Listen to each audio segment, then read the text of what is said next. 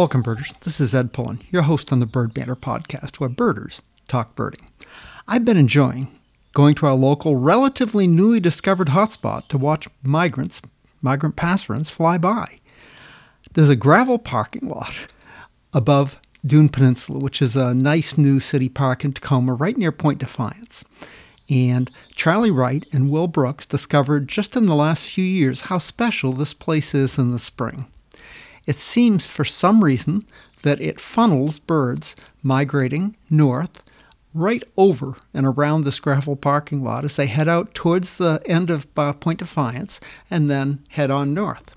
And mornings in the spring, especially in late April and May, can just channel a large number of migrants on some days. It's not perfectly clear what the best weather is, but Charlie believes, and I think he's probably right, that a day that has a cool evening and a nice warming pattern through the course of the day with a light northerly wind seems to be the best predictor. It also seems to help to have had some poor weather in the days before to add a little piling up effect, because it seems at least this spring, after several beautiful days in a row, the numbers taper off. Anyway, it's a whole different kind of birding. You're basically standing there looking up and looking and listening for any birds you can see. Sometimes they're incredibly far away, and sometimes they're just right overhead. Charlie and Will and people with really good ears can sometimes hear them and identify them by their flight calls. Most of us just look and see if we can figure out what they are, but it's impressive. There have been some fabulous flights.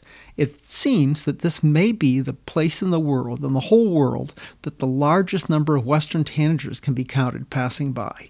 Charlie and Will, a year or two ago, had over 5,000 western tanagers pass by one morning in just a few hours, and they know they missed a lot of them because you just couldn't be looking in all directions at once. So it was just a huge flight, and it's not at all unusual to see more than 1,000 western tanagers on any given morning, sometimes several thousand.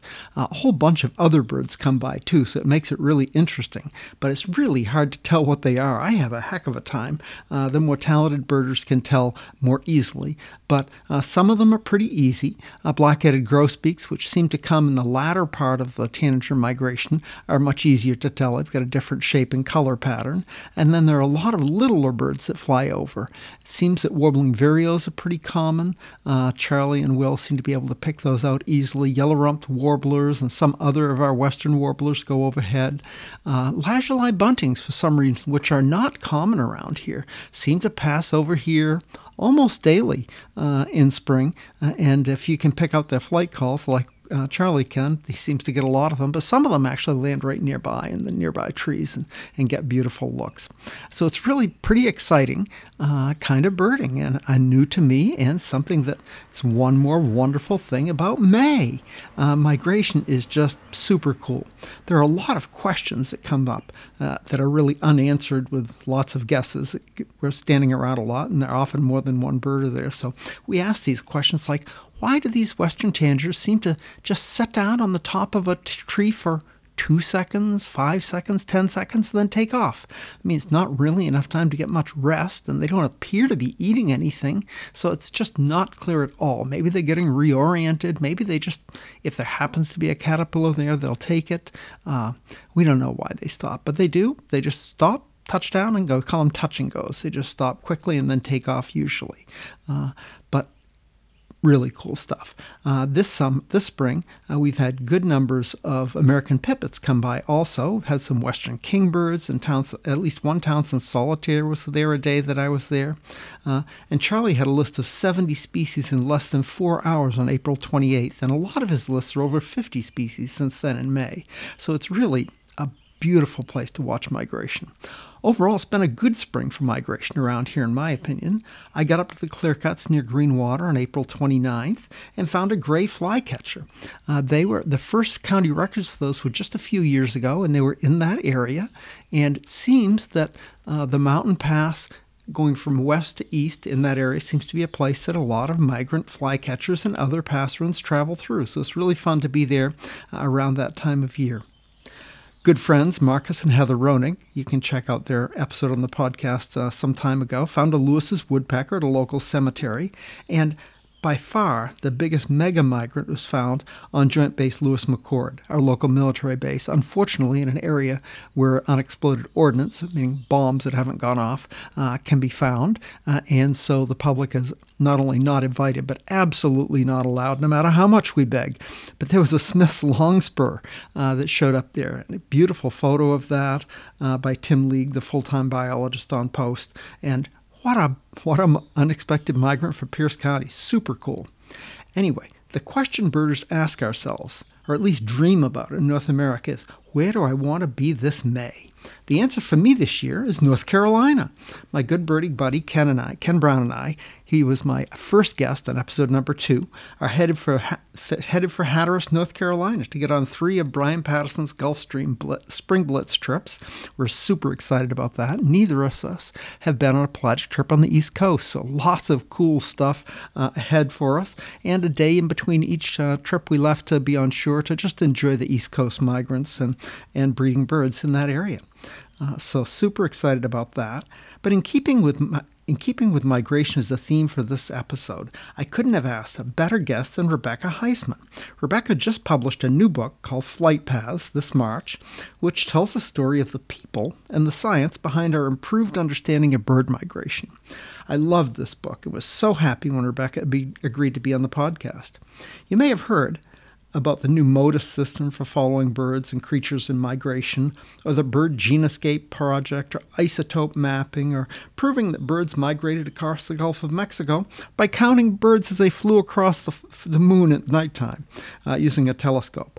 All of these stories and a lot more help pull together a nicely organized discussion of how we know what we know about bird migration. Super cool. Think about chasing a radio-tagged bird by car with a rigged radio receiver on top of the car to try to chase and follow the bird. That's one of the stories she talks about. The details of these stories and a lot more you can find in the book Flight Paths. But Rebeccca has more stories to tell.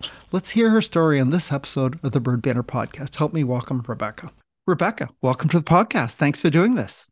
Thanks for having me. I'm happy to be here. Yeah, I heard about you, really heard about your book. I didn't hear about you. I heard about Flight Paths from a friend and got the book and read it. And wow, it is really a cool book. A lot of books have been done about migration. There's just a lot of articles and books, but nobody's really taken the angle that it seems like you took. You really wrote about the people and the science, sort of, for lack of a better term, behind the progress that's been made in understanding migration. How did you come up with that angle, and how'd this all happen? Yeah, I've said a lot that it's not really a book about bird migration so much as it is about how we know what we know about bird migration and the people who study it. And yeah, the backstory of it is that before COVID, I was working full time for the American Ornithological Society, which is the big professional organization for bird scientists in North America. I was their one person communications department. And a lot of what I was doing was reading new research that was being published in their scientific journals and promoting it in various ways, writing press releases and blog posts.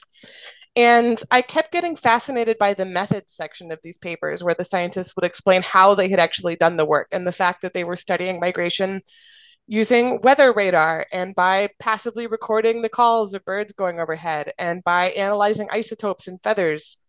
And I just thought all of that was really cool. And I started to wonder what was the science behind how it worked and who figured it out. And so that eventually led to this book.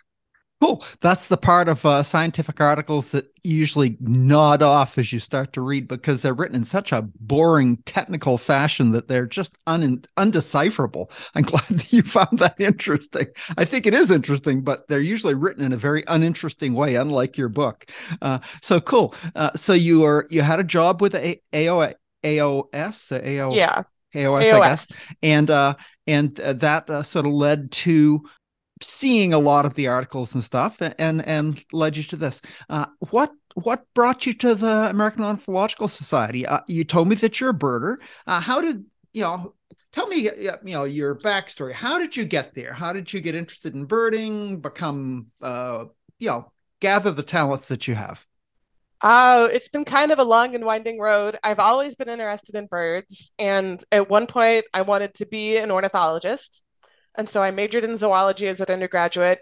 And I actually went as far as I was accepted into a master's degree program in natural resources, and then realized kind of at the last moment before I was due to start that graduate program that what I really liked was not doing my own research, it was writing about and talking about other people's research. So I ended up getting into environmental education for a while and eventually got a master's degree in that. So leading hikes and nature programs for groups of kids, things like that. And then eventually from there found my way to into science writing and science communication. Okay. And did you work remotely with AOS, or were you on site? Yeah, I worked remotely before COVID, before it was cool. I live in a small town in Eastern Washington, and I was able to work remotely from here. A very cool small town. You live in Walla Walla, don't you? Yes. Do you know Great. Walla Walla? I know Walla Walla. I know Mike Denny, and I know red wine. Yeah, I don't know red wine, but I know the red wine from Walla Walla is really good. Oh, we'll have to talk about that more later. I had no idea you knew Mike Denny.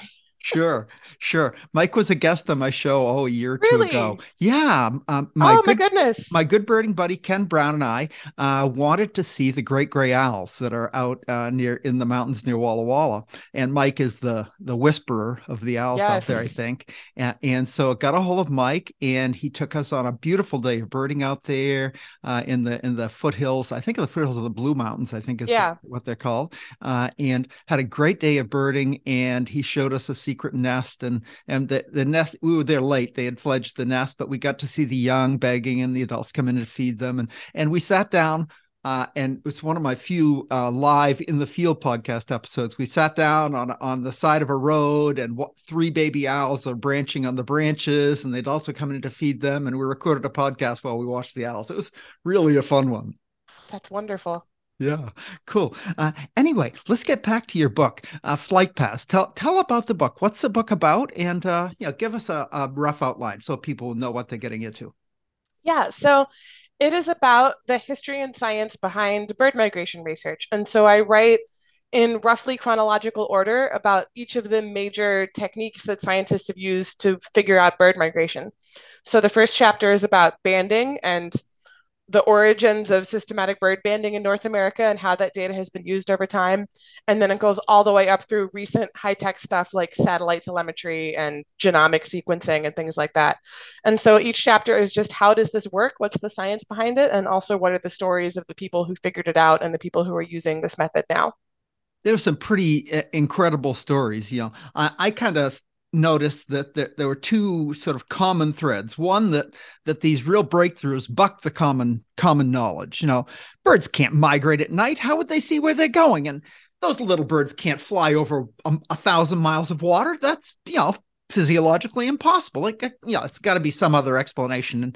And crazy things that have been just the understood knowledge, because that was how humans thought about things, that they, a lot of these researchers, for good solid observational reasons, didn't believe those widely accepted truisms. And then secondly, that they just were dogged. I mean, they got an idea and they were not giving it up, and they just worked and worked against, often with little support and much ridicule. So it, were those observations that you came to also, and maybe give an example or two of those things? Yeah, definitely. I think related to that, one thing that struck me as I was working the book is how good ornithologists are at borrowing from advances in other fields. So over and over again, it was like radar was developed for military use in World War II, and then ornithologists figured out that they could use that. And much later, high volume genetic sequencing was developed for the Human Genome Project, and ornithologists were like, wait, how can we use that? So yeah, ornithologists are very creative and very, as you said, dogged in figuring out the answers to some of these questions. So it's a really fun thing to figure out. Yeah, I'm sure that a lot of the reason that they borrow science and military and medicine get a lot of funding to progress the technology. And once it's developed, like everything else, it gets cheaper. And Yeah. yeah, so really cool. So of all the things, of all the breakthroughs and all the people that you talk to, give a couple of examples of just really cool people and great stories. My favorite character, so to speak, in the whole book has to be Bill Cochran, who he was basically the father of wildlife telemetry. So putting radio transmitters on animals so that we could follow their movements. And he did a lot of work with birds. He was good buddies with an ornithologist in Illinois where he lived. And he was active starting in the 1950s and 60s is when he first got interested in this. He was kind of drawn into the world of radio telemetry by the launch of Sputnik, as were a lot of people. And so he was the first person who built radio transmitters small enough that you could put them on a bird, on a songbird. So they were doing a lot of work with thrushes, which are a large migratory songbird. But these radio transmitters only had a range of a few miles. So he was doing this work in the 60s and 70s. And if you wanted to be able to follow a bird on migration, you had to be able to literally follow the bird across the landscape. You couldn't just sit at home and follow where it was going. So they were doing things like putting radio transmitters on thrushes and then following them in small planes as they flew at night, or following them across country for a week in a station wagon with a hole cut on the roof for a radio receiver. And he just got up to some really wild adventures in the 60s and 70s doing all of this. Now, I had heard those stories in bits and pieces, but you put it together nicely in a chapter in your book. That was fun to read about. For me, some of the yeah, I'm a chemistry major, and so in Mm. college, not that I know much about chemistry anymore, but I do know about radioisotope, stable isotopes and radioisotopes and that sort of thing a little bit. So those chapters were really just fascinating for me. How what did they call it, the isotope landscape, or the anyway, came up with a whole geographic distribution of isotopes, and then because birders know that many songbirds molt on their breeding grounds and grow their primary Mm-hmm. feathers and keep those primary feathers for non-birders, like the big feathers on the wings and tail, and on the wings of the primary feathers, but and they keep them the whole year until they molt them again the next year. So if you get a bird on its wintering grounds and you can take a piece of one of its primary feathers and analyze it, you can tell where it grew that feather. That's like, for me, that's like, wow, really cool stuff. Yeah, I agree. That's one of the ones where way back when I was working at AOS and reading some of these papers, I had never heard of that one before. And I had to figure out how to explain that method in two sentences in a press release that I was writing about the study. And so it took me some time to wrap my head around it, but it's really amazing. I think it's better in a half a chapter in your book than two sentences would be. Yeah, definitely. I had a lot more space to dig into it. So, did you get a chance to meet many of these researchers in person, or did you have to do most of this remotely? I did a lot of it remotely, and I think that would have been the case even if not for COVID, but I did do a lot of Zoom interviews from my home office. But I did, in several cases, also get to travel and join researchers in the field. So I got to go to Montana a couple times. I went into the field with some researchers who were capturing long-billed curlews on their nests to put satellite transmitter backpacks on them. I got to go to Illinois, where I actually met Bill Cochran in person. I visited him at his home. He passed away last year at the age of 90, so I feel really lucky that I got to meet him and hear some of his stories myself. And also joined a friend in the field there who was putting modern radio transmitters on rails. And I got to go to Louisiana to join a graduate student in the field who was recapturing Swainson's warblers that he had put geolocators on the previous spring. And these are another type of tracking backpack for birds, except that these you have to actually recapture the bird and get the gizmo back to download the information off of it. They don't transmit anything. So he was going out into the swamp trying to recapture these same little birds that he had caught the previous spring that had since flown to Central America and back. So that was really fun. Yeah, I those were fun stories in your book too. The stories of didn't you tell a story about capturing rails? Yeah, I mentioned the friend I visited in Illinois is a rail biologist, and she was putting modern day radio transmitters called modus transmitters on these birds. And one of the ways that she catches rails is it's one of the wildest things I've ever experienced. She slowly drives an ATV, a four wheeler, into the wetland at night. And on either side of her is a line of people walking with headlamps carrying just hand nets. And so what happens is a rail will flush in front of the four wheeler, but they don't fly very high or very far. And once they land, they kind of stay put. So one would flush and we would see it flying a short distance over the surface of the wetland. And we would all just go running after it with our hand net. So just pelting through the wetland after this little bird. And then you go whoop and bring your net down on it when it lands. And that's one way to catch a rail. And get a mosquito bite, maybe a snake bite. Yeah, It was very mosquito-y, yes. yeah. The things people do for science, Yes. really cool stuff.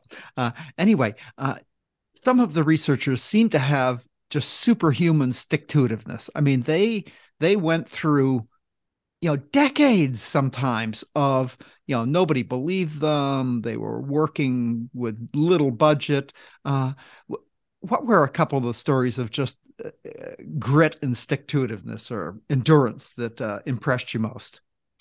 Yeah, well, I mentioned light level geolocators, which is what that Swainson's warbler was wearing. And these are little tracking devices that can be very, very, very small because they calculate location based on time and daylight. So they're just a light sensor and a clock and a little memory chip. And these were invented by a penguin biologist in the UK named Rory Wilson as a way of tracking the movements of penguins at sea. And he tried to get other ornithologists interested in these for a decade and just kept being told like that's ridiculous, those will never be useful. And eventually they took off and now they're widely used by songbird biologists around the world. But he just logged through years of people kind of mocking this device that he'd created. Another good example is a woman, Kristen Regg, who is now one of the co-leaders of the Bird Genescape Project. These are the folks who are using high volume genetic sequencing to study the distribution of bird populations and how they migrate. And she early in her career did not have a full-time, tenure track research position anywhere. She was just stringing along grants as an independent researcher, trying to do all this herself while also she had a young kid at home that she didn't have regular childcare for. And so really went through a number of years of struggle before having a big breakthrough where she was finally able to map this beautiful genetic variation across the breeding population of Wilson's warblers and show how there were all these distinct populations at different places that you could then the idea is that you can then pluck a feather from a warbler on migration and do some genetic analysis and see where it started out. But she kept at it for years before she finally got good results. Yeah, this research really seems to be very important for conservation issues. A lot of the birds that we think are all Wilson's warbler, for example. And yeah, I say Wilson's warbler is a Wilson's warbler, isn't it? Well, maybe not. Maybe there are breeding populations that are pretty. They're not a species by the definition of species that we have now, but they might as well be. They're a breeding population that doesn't breed with the populations that are somewhere else, and so from a conservation standpoint, it's really helpful information. Do you have any examples of where this conservation information that give us some hope that maybe this information that's gathered and learned is actually helping conservationists to target their efforts? Yeah. So if you've got a declining migratory bird species or a population within a species, if it's a migratory bird, it can be especially hard to figure out where exactly the problem is that's causing this decline because it could be on its breeding grounds, it could be on its wintering grounds, it could be a problem with a stopover site that they rely on during migration. And so we need this really detailed information on their full annual cycle and where they're spending their time at all parts of the year to be able to pinpoint what the problems are and target effective conservation problems, or excuse me, effective conservation efforts. And I went looking for examples, like you say, of really, really clear successes where we've gotten this information and then we've managed to fix the problem. One really good example is Swainson's hawks at one point were declining quite a bit in the West with the Western US, and no one could figure out why. And someone finally put a satellite transmitter on one and tracked it to an area of South America where they found that there was a very dangerous pesticide being sprayed there that was killing lots of hawks. And so eventually an agreement was put in place to reduce the use of this pesticide. There aren't as many really smoking gun examples out there like that as you might think. But I talked to some of the leading scientists sort of working on migratory bird conservation, and they insisted that while we still need a lot more information on a lot of species, we just don't have this level of detail yet for a lot of birds. They both surprised me a little bit by insisting that they are hopeful that with sustained effort, we will be able to turn around a lot of these declines. Like they're still able to get up and go to work in the morning, believing that they're going to make a difference. And so I thought that was comforting. It's good to hear some optimism because Yeah. it's pretty easy to be pessimistic these days from an environmental standpoint. Writing a book is a gigantic undertaking. How did that come about? You had a job with AOS, and then somehow that evolved into taking a serious chunk of your life and writing a book. Go through the story and what's it like to write your first book? Well, I left that job in June 2020. And we all know what happened in spring 2020. A lot of people have probably heard the statistic of the millions of women who left their jobs because they had increased caregiving responsibilities at home. So I had a son who had just turned 2, Hmm. and we pulled him out of childcare, as many people did, because we didn't really know what to expect at that time. And I was also dealing with some health challenges of my own unrelated to COVID. And so I ended up quitting that job and decided to go ahead and write a book proposal. And I finished the book proposal around the end of 2020 and signed a book contract. And I believe it was March of 2021, which was much faster than I was expecting to find an agent and a publisher, but I got very lucky. And then, Congratulations. That's cool. yeah. And then, yeah, it was my first book. So I was really making it up as I went along. It all worked out, but it was a lot of just flying by the seat of my pants, kind of talking to researchers and hoping that the stories would come together, and they did. Your writing is good. I mean, I didn't know what to expect when I got, some people who write about science can spin a yarn and tell a story and make it fun to read, and some can't, and you can. So how did you gather those skills? Oh, that's a really good question. Believe it or not, I have never taken a single college class or anything like that in writing or journalism. It's all sort of self-taught. I've always been someone who reads a lot, and when I was working in environmental education for years back when blogs were more of a cool thing than they are now, I had a natural history blog that I posted 2, 3 times a week about the natural history of wherever I was living at the time. And I think just that practice of making myself write something 2 or 3 times a week for years writing is just a skill that you can practice like any other. And so I think I sort of was able to teach myself and figure out by trial and error a lot of what worked and what didn't. Wow, you had kind of incredible success for a first-time author finding a publisher so quickly. How did you luck out? Do you just know the right people, or did they just think it's such a great idea we can't turn it down? I mean, yeah, a lot of it was luck. The stars just sort of aligned. I happened to query an agent who represents a lot of popular science books in kind of a similar vein and thought I had a good idea and wanted to sign me. And then she, knew which editors at which publishing houses were secretly birders and would be interested in publishing something about birds. So she did a really good job finding the right editor to sell it to. So you got an agent basically, Yes. and that was the breakthrough, finding the right agent, and who was found your proposal interesting, and also, you know, had the right connections and made it happen. So cool, cool. How long did it take to write this book from sort of concept to publishing? Well, I started writing the proposal, as I said, in June 2020, and then I started writing the manuscript in earnest in March 2021.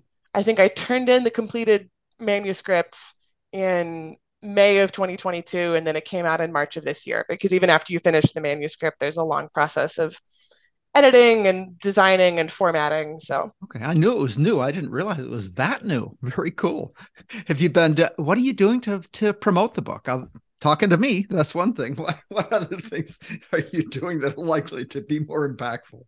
yeah. So, a lot of people I've talked to have been surprised to learn that publishers usually don't organize and pay for a book tour for you anymore, especially for a first time non famous author. A lot of people were like, "Oh, can you stop by our city on your book tour?" I was like, "What book tour?" But I got invited to do a number of talks, different places where people were willing to pay my way. And so I did end up doing sort of an informal book tour. I've gotten to speak at a couple bird festivals and a few bookstores in the Northwest where I Mm-hmm. live, and it's been a lot of fun. And yeah, been a lot of podcasts like this, so it's been a lot of fun promoting it. I'm on the board of WAS, the Washington Ornithological Society. We're always looking for speakers for our meetings, and most of them are virtual meetings now. So you would be a good choice.